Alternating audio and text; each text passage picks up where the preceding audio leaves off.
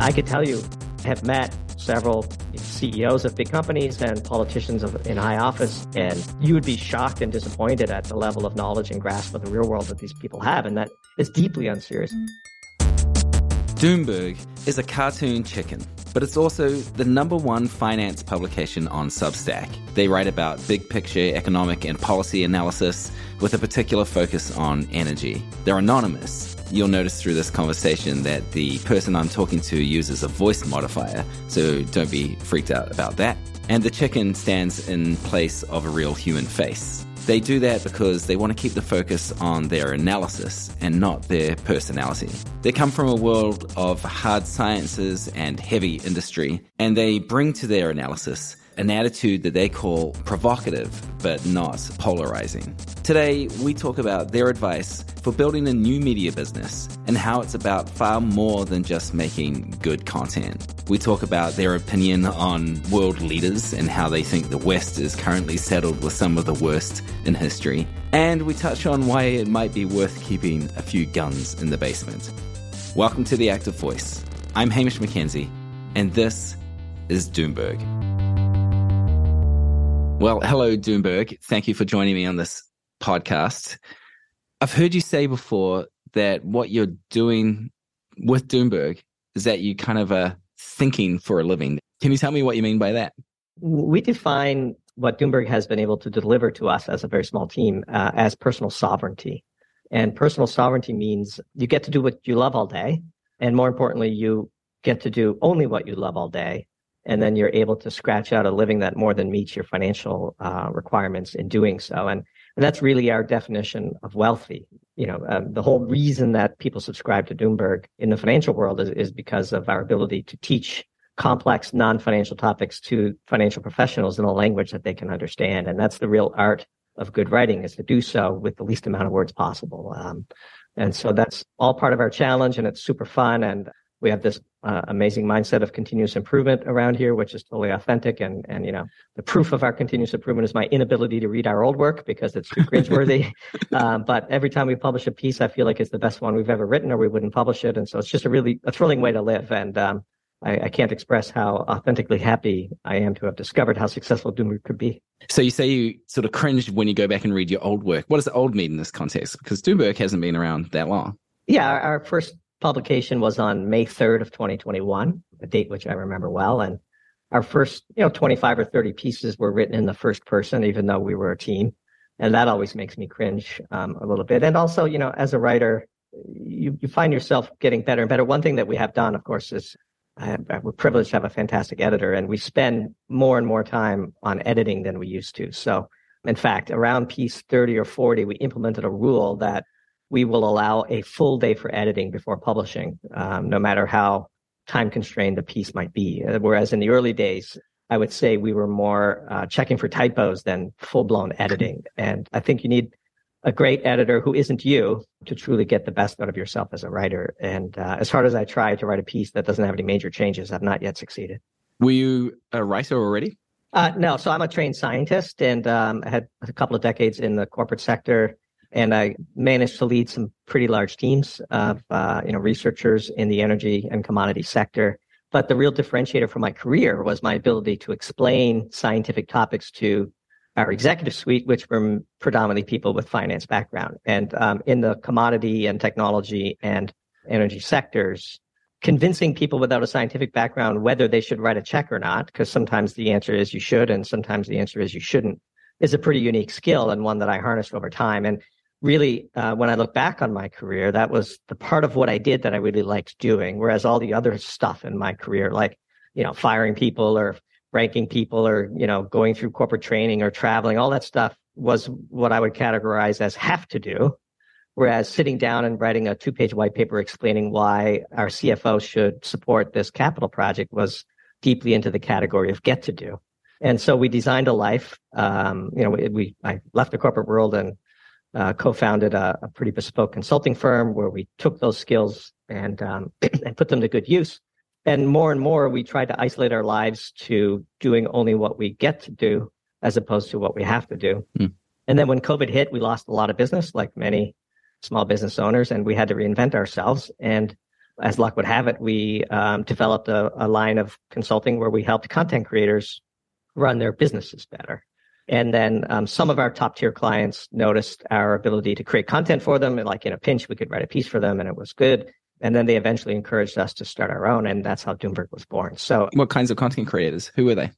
People who create content and sell it into Wall Street predominantly. So financial newsletter writers and so on. Is that a big industry? Do people make a lot of money doing that sort of stuff? Oh, yeah, for sure. And we got quite good at helping people make more money. So our strategy would be to sort of inherit somebody and maybe you strike a revenue share agreement based on how much you help them grow. And then we would transform their business, multiple fold just by implementing really good business practices that we had learned in the corporate world.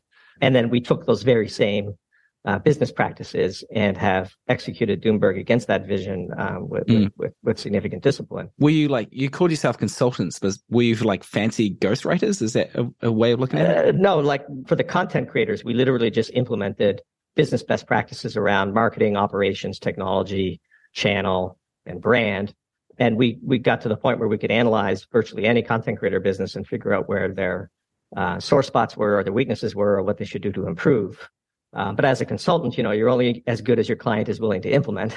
And ultimately, in a sort of very friendly argument with one of our clients, he said, why don't you guys just do your own because you'll listen to 100% of your own advice.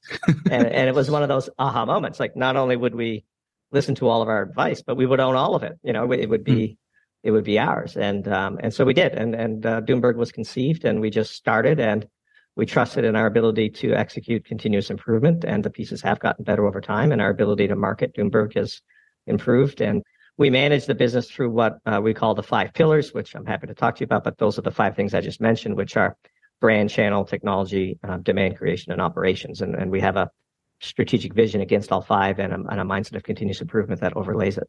These are things that I imagine didn't come naturally to the creators that you are working with, and I can confirm do not come naturally to the great majority of writers who are publishing on Substack. How important do you think those things are alongside the actual work, the creation of the content itself? So I would say the creation of the content itself is table stakes and necessary, but nowhere near sufficient. And there are many content creators who are perhaps a bit personally repelled by the concept of having to market their products. And to them, we would say that almost assuredly condemns your writing to the bin of great writing never read. And it's a very crowded bin, as you mentioned, because great writing is just the first and obviously a very important step in making a living from content creating. But ultimately, all businesses can be characterized through the 5 pillars. And the better you execute each of those 5 pillars, the more success you will have. And this is a methodology that we, developed and executed in our corporate lives and then used with great success for our consulting clients. I describe myself as a hardcore physical science. Don't ever really give the full background because of our desire to stay anonymous. But it's one of the hard sciences. And I worked in the commodity energy sector for almost 20 years, doing pretty hardcore research and managed hundreds and hundreds of PhDs at a time, global operations around the world. And so that is a minor component to what differentiates Doomberg, but an important one given the arc of my career, as I described earlier. Right, yeah. And the reason I ask is because that's not the typical background for someone who you might find making money from content or writing on the likes of Substack or YouTube or wherever else. But it seems that it might give you some kind of edge or an advantage because you're thinking of this not as, here's my writing business. You're thinking about this as a system. And there are these other core components in the system that people might be, if they are from more of a pure writing background, might be overlooking or under-optimizing on. Does that feel like a reasonable assessment? Yeah, why don't we dive into one pillar as an answer? One of the important ones, which is brand. Brand is we define brand as the gut feeling you induce in your ideal clients when they interact with your product. And brand is not what you say it is, it's what they say it is. I stole that quote from a great book called The Brand Gap. And before we started Doomberg, we sat down and we gave a hard think to who our ideal clients are. And we wrote character sketches about them, like literally created people. And then our brand objective is threefold. Well, our brand objective is simple. The gut feeling we wish to induce in our ideal clients is as follows. When they see a Doomberg email in their inbox, they think, ooh, I get to read that. That's a gut feeling. And if enough people say that, then you can say that you have a brand. But you're thinking about these things from a kind of 360 perspective because you don't come from a media background.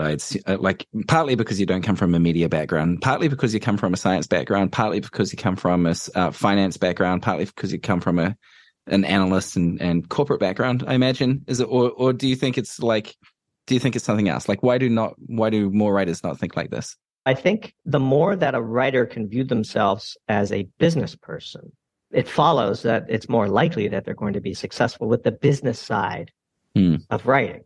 And all businesses can be described and optimized and improved through the use of the 5 pillars.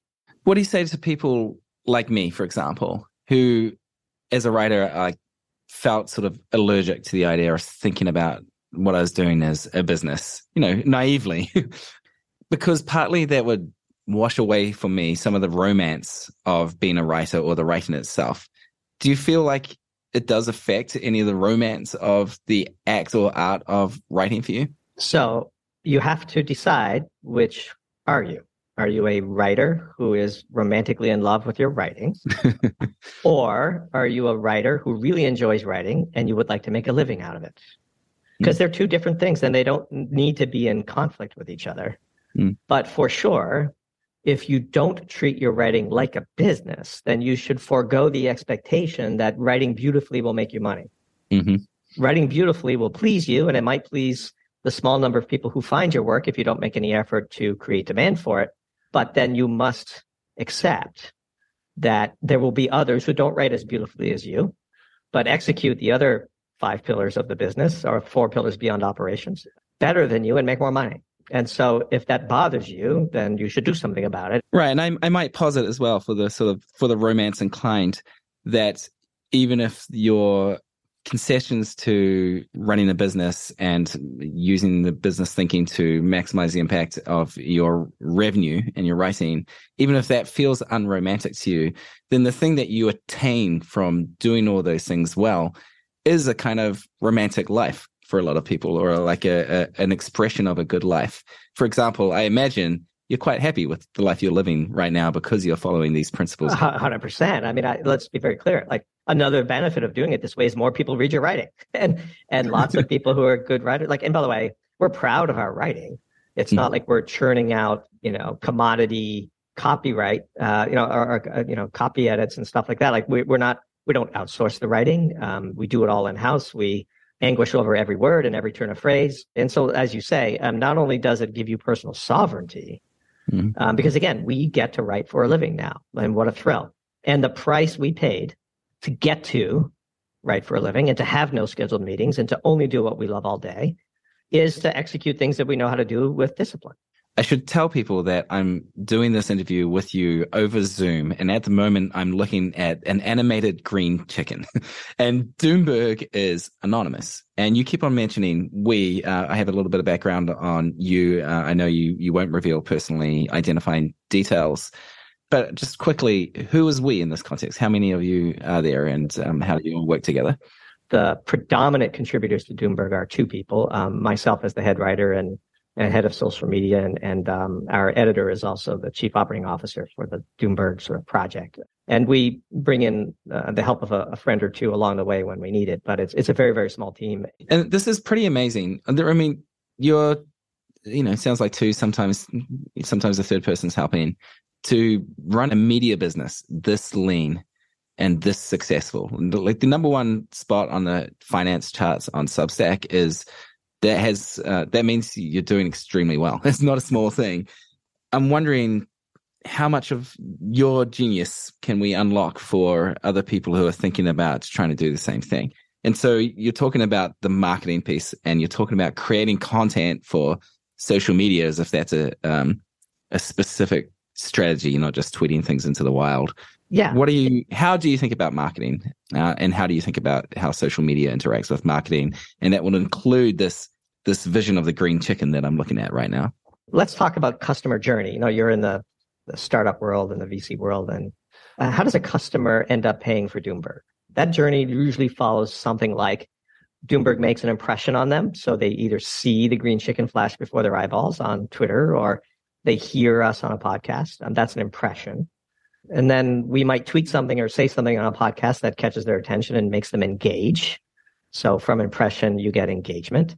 And then if the engagement, takes enough of their dopamine hits, they might give us their email. And then we write our pieces to a predetermined cutoff. So they will then get our previews, and they might see 3 or 4 of our pieces as previews. And one of them might entice them to say, you know what, this is interesting to me. I'm going to go ahead and pay.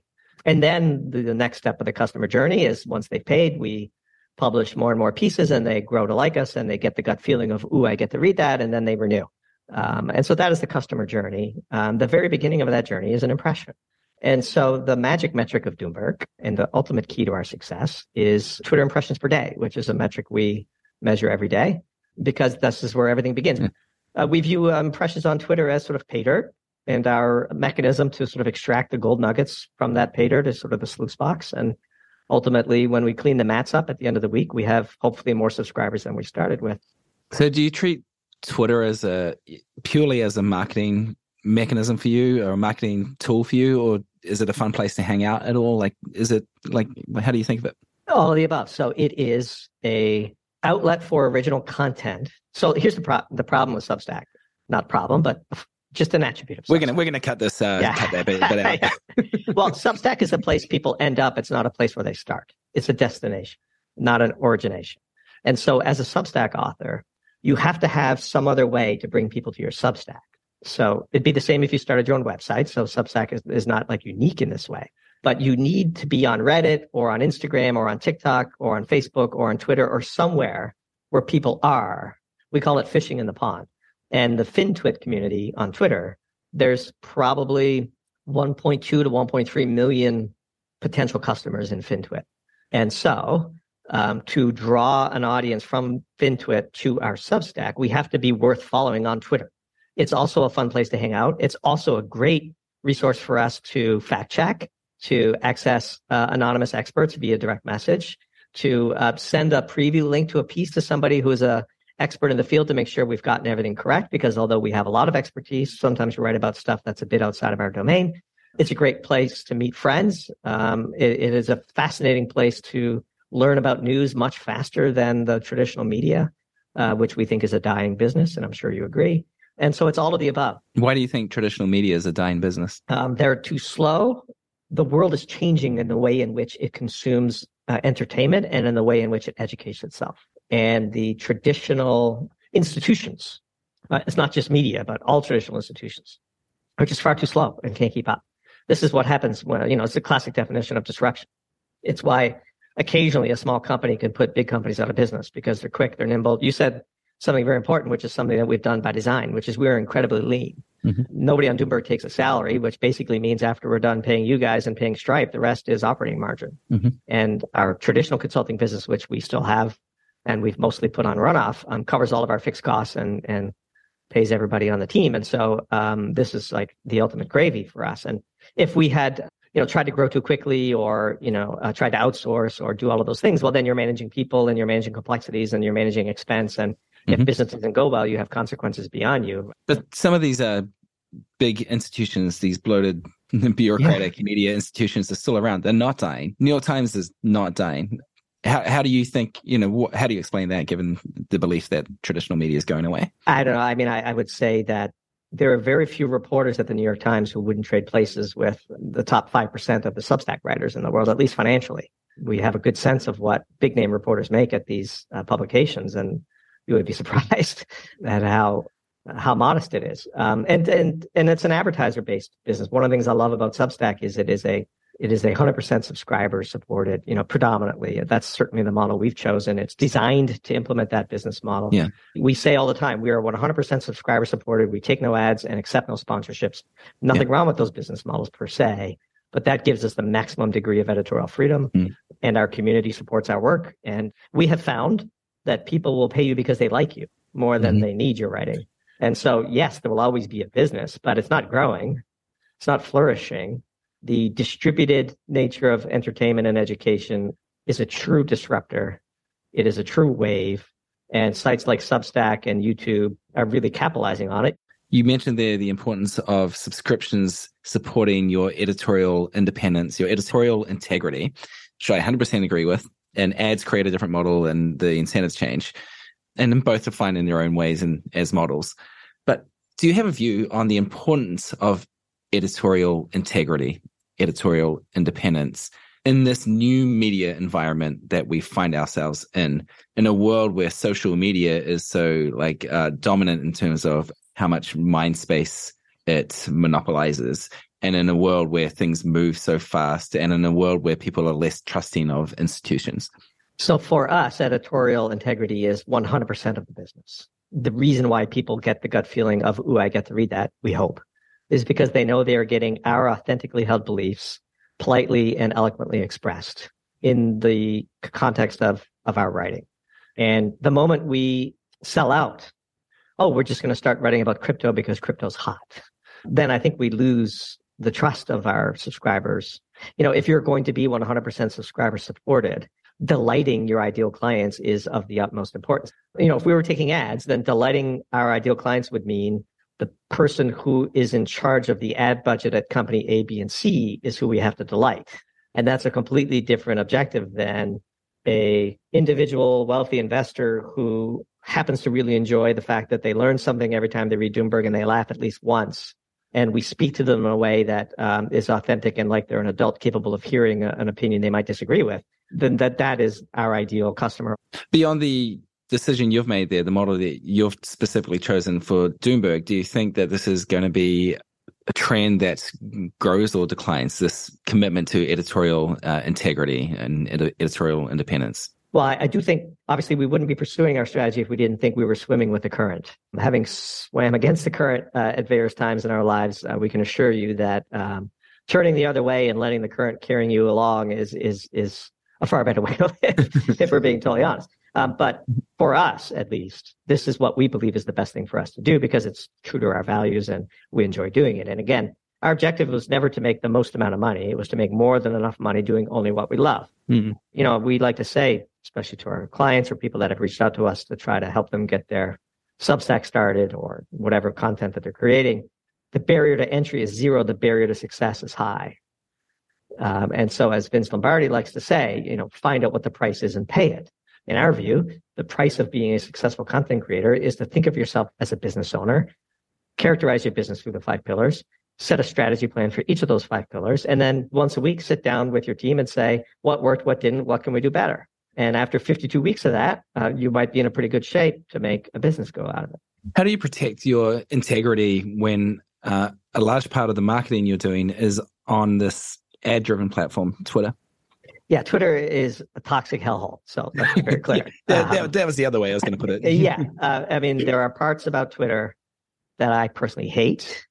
There are times where we ponder internally, hey, we're big enough, because we are, that we could just stop growing and slowly ride the churn wave down for 4 or 5 years and enjoy it. That's an active, ongoing conversation on the team. Because again, we are not here to suck every last dollar out of this experiment. How much fun this is a key component. However, we do have some hacks for getting the most out of Twitter while minimizing the toxicity. So the single most important rule is as follows. If you would never write about it, don't tweet about it. And if you're going to be tweeting about something, you'd better write about it eventually. And this is a really great rule because it allows us to avoid the sort of hot button issues of the day. You've said that your goal is to always be provocative, but not quite polarizing. Social media would definitely reward the polarizing parts. Provocative can be good as well, but why do you think that is the sweet spot? Well, not always provocative, but certainly provocative enough not to be boring. If it's very hard to make somebody think in a different way if you're not provoking them to look at a subject from a unique angle. And that's what we mean by provocative. It's more of a friendly interaction than the word connotation might invoke as you hear it. So in a way, what we mean by provoke is, I never thought of it in that way, or that's an interesting take on it. That violates an assumption that I had, but the way in which it is presented and the data that supports it is interesting to me, and I'm going to go do some research and see whether or not the the green chicken happens to have this one right. Mm-hmm. And so nobody wants boring, but polarizing is not a sustainable business in our view. It's sort of very cheap, clicky, dopamine leading, sort of a short-term way to get somebody's attention. And also, it's just not a very fun way to live. Mm-hmm. Alex Jones had a big audience at one point, but I mean, imagine being Alex Jones. But you do make really bold statements and kind of predictions, and sometimes you get it wrong. It'd be impossible to be right all the time. I want to quote an example. You're talking about some of the pressures that are facing the economy and supply system around farming. And you said, we believe we are at the onset of a global famine of historic proportions. And again, Doomberg, it's in the name. So you're not selling sunny optimism here. You're sort of doing bracing realism and no compromise takes on kind of macroeconomic issues.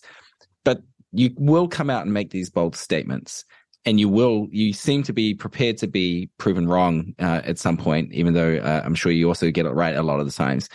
What gives you that courage to go out there and make such bold pronouncements, knowing that there's going to be some penalty if it turns out that you're wrong?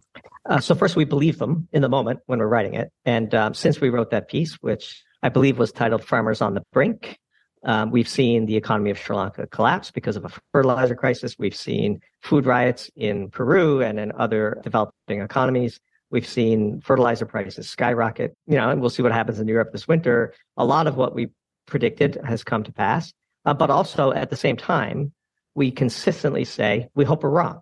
And we have said both in our writing and on podcast appearances that nothing would please us more than to come back on your show in a year and say we were alarmist in that piece. We view those types of pieces, which aren't always the way in which we write, to be warnings more than predictions. That if we don't get this correct and if we don't get serious about A, B, or C, we will find ourselves on the brink. And that's why we wrote the piece titled Farmers on the Brink. And it provoked a lot of response, some of which was critical of what we wrote because some farmers reached out and had a different view, to which we responded, they are farmers in the West who can hedge their costs for this season. And we were mostly writing about farmers in the emerging economy, which was an interesting vantage point for them because when they read our piece, they read it from the position of a US-based farmer with all the government support and the financial wherewithal to hedge their inputs for a year and so on and so on and so on. Mm-hmm. Whereas we had interviewed farmers, in different countries to find out what was really going on in the emerging economy. And so, but that's an example of being provocative without being polarizing because we were writing that mostly as a warning, and we were the first to admit that we hope that we're wrong. And we were sort of raising the flag. And we have many people in government who read our stuff and reach out to us. And to the extent that we can be a very small player in shaping opinion for the betterment of human flourishing, then we're happy to be Chicken Little. I mean, it's literally Chicken Little Gets a Terminal is the subtitle of Doomberg when we first launched it. And so, it's on brand.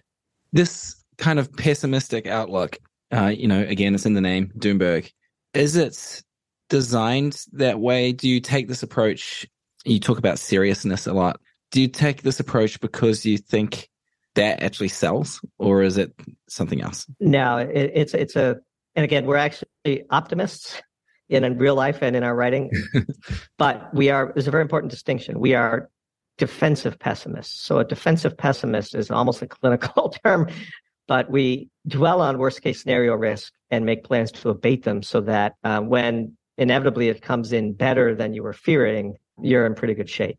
And so this is why in my real life, I'm a bit of a prepper, which is something we've written about and tweet about. Do you have guns in the basement? I am an owner of firearms, but that is not the predominant way by which I prep. I view my home as a factory, and the product of my factory is the health and well-being of my wife and kids. And I have a very high working capital in my factory because the stores don't keep a high level of inventory. And so we eat what we store and we store what we eat, but I invest a lot in the inventory of the things needed to keep my factory humming because I don't trust the modern supply chain, which again, we wrote a piece all the way back at the beginning of Doomberg called We're About to Run Out of Some Stuff. And then we saw all the supply chain shenanigans that happened as a consequence of the COVID lockdowns. This all stems from our experience in industry. Like we know what it means when a major port in China shuts down because of COVID. And we know the second, third, and fourth order impacts of that and the supply chain impacts that we ultimately saw. But we are defensive pessimists, but deep down we're optimists and we're pro-human. And We are very empathetic people. And so Doomberg is a bit tongue-in-cheek and a bit of an inside joke to our most loyal readers. Do you trust the leaders of some of the major economies? Like, let's say Europe is one, the United States is one. I'm not saying specific characters, specific people. What do you think of leadership in this age we're living in? I think, to step into the provocative, we've never had a weaker slate of leaders in the G7 in history. And we will never have a shortage of things to write about because of that. Why do you think that, though? Two reasons. One, it's very difficult for a normal person to go into politics. The incentives are against you.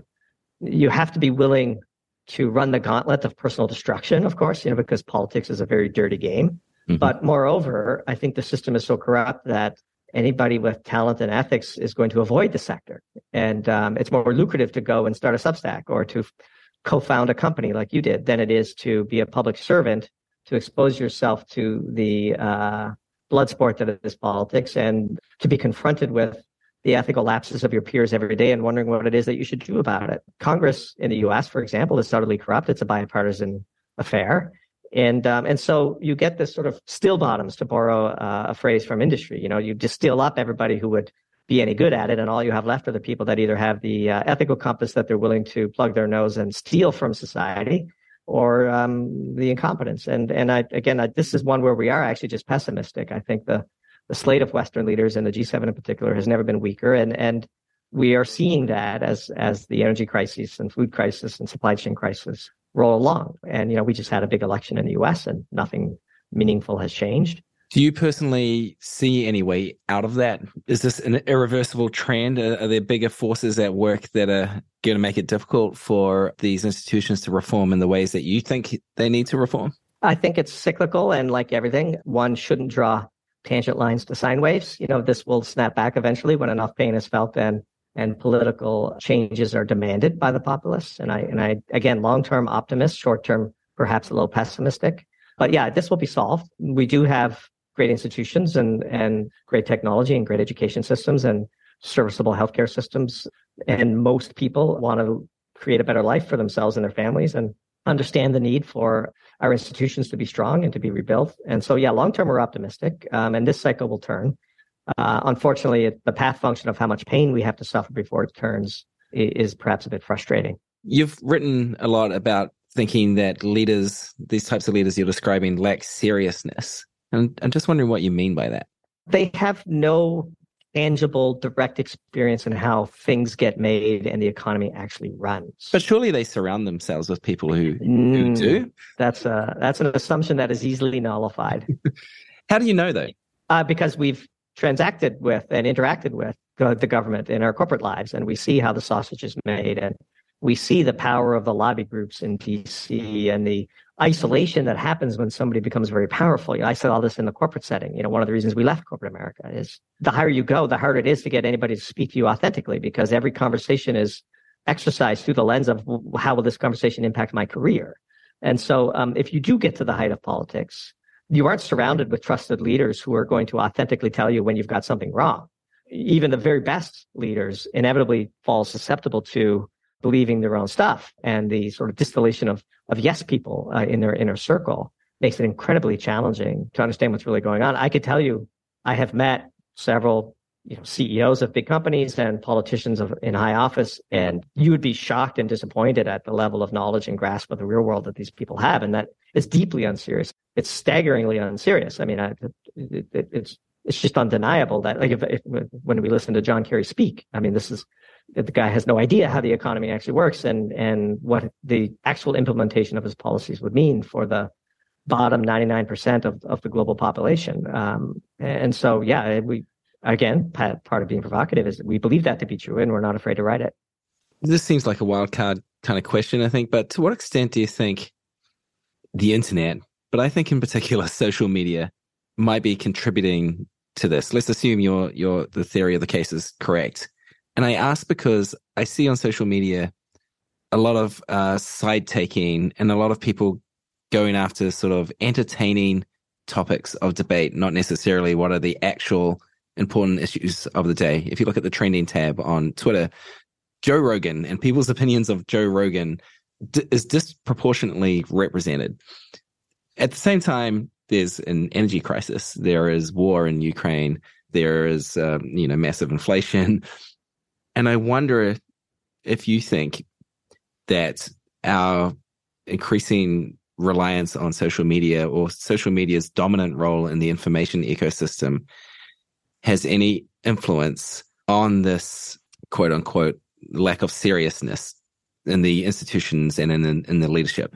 Yeah, I think across multiple dimensions. The first is, again, if you're not careful, the algorithm can feed you only in exactly what you want to see and hear.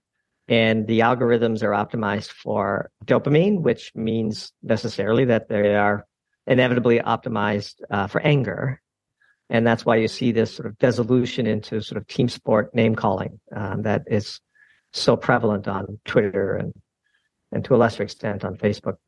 And so, yeah, that's a problem. But also, I think to become a successful politician and to get elected into these offices, you need to also sort of play to that and to leverage social media. Everybody hates negative political ads, and yet they're literally the only types of ads we see anymore on television for all intents and purposes. Why? Because they work, right? And so people like to get angry. This is something that social media has discovered. Well, maybe they don't like it, but it is a very powerful motivator for people to be angry.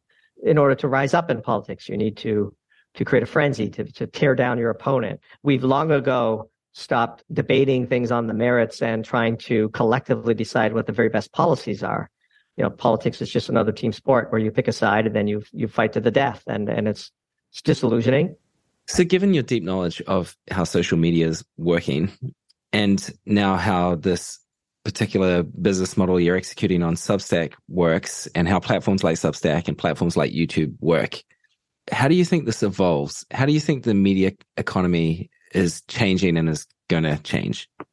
So we'll see how Twitter evolves in the coming weeks, and Lord knows for that platform, it's been an interesting few months, and Twitter's survival is in doubt. I would say that's probably a pretty fair assessment, given the nature of the disruption that culture is going through. That is a big threat to our business, of course. At the micro level, the fate of Twitter is something that is very important to us and something that we're watching carefully. But at the macro level, I do think this trend towards becoming comfortable with bite-sized increments and understanding noise generated by the algorithm, I do think this is sort of irreversible. Again, back to swimming with the current mindset. We decided to swim with the current. This is the way of the future. I don't watch television anymore. All of my video consumption is done on YouTube, and I've learned an enormous amount from YouTube. There's no appliance I can't fix by literally putting in the exact appliance model number and finding somebody who fixed the problem I'm having and put it out on YouTube. It's really amazing. The value of the distributed nature of entertainment and education far exceeds the negative externalities and toxicities that we've talked about. And so I do think at the macro level, this trend is going to continue, and Substack has caught it at just the right time for the field of writing. How big do you think this lean media operation you're running can get? We have decided collectively that we shall do nothing but write great articles until at least next June. And we're not even going to think about expanding, bringing on others, growing, because we have achieved personal sovereignty. And if you can't enjoy your personal sovereignty, at least for a little while, then what was the point of achieving it? And so we've given very little thought to doing anything other than running our existing business in the very best way possible, writing as many great pieces as we can, staying lean, having nobody on the critical path of our success but the people that we know and trust, and just doing it and enjoying it. This temptation to grow, to do more, to get bigger, to expand can be a very dangerous one. And we have no need for it. We have more than what we need. We have abundance. We have abundance in time. We have abundance in pleasure. And we have abundance financially. And that is a gift. Mm-hmm. When I'm on my deathbed, hopefully many decades away, I will look back at the past 2 years as the fondest time in my life. And I'm being 100% authentic with that. This is the most thrilling, fun, rewarding, delightful thing we've ever had the privilege of doing. And if we can take a few years to savor it, that's fine by me. Well, that's awesome to hear. I'm tempted to leave it on that because it's such a nice note to close on, but I want to ask one more wonky question that stems from that. You bet. It seems now, maybe it's just because of this biased position I'm sitting in, but it seems now that it's easier than in any time in human history to create a business like Doomberg, to have the kind of experience that you're having. And I wonder what kind of impact do you think that kind of development might have on the economy and on human society? Yeah, it's a great question. So platforms like Substack have removed many of the barriers to creating and succeeding in business that before platforms like Substack would have seemed insurmountable for people. We would not be writing a blog if the entire back office of creating, publishing, and managing email lists and interacting with the payment processor wasn't so easy and so straightforward and so manageable. Like building your own website, logins, security, credit card processing, all that stuff is very hard. With a platform like Substack or YouTube, or pick your favorite, you have the back office infrastructure that you can leverage to create a business. And so it has never been easier to start. But like we say, the barrier to starting is zero, but the barrier to success is still very high. But you've removed all the things off of the critical path that many people found to be impossible to overcome. It's still incumbent upon you to create a great business, to delight your clients, to develop a brand, to execute your operations, to create demand, and so on. But it has never been easier. And I do think this is sort of like, again, to borrow a tired phrase, but sort of the gig economy for brains, or the gig economy for writers, or the gig economy for creators is real. It's a mega trend. We're in the early innings of it, and it is going to transform how people work. And the next generation, I remember when one of my children was young, and I asked them what they wanted to be, and it was my son, and he looked at me and he said, "I want to be a YouTuber."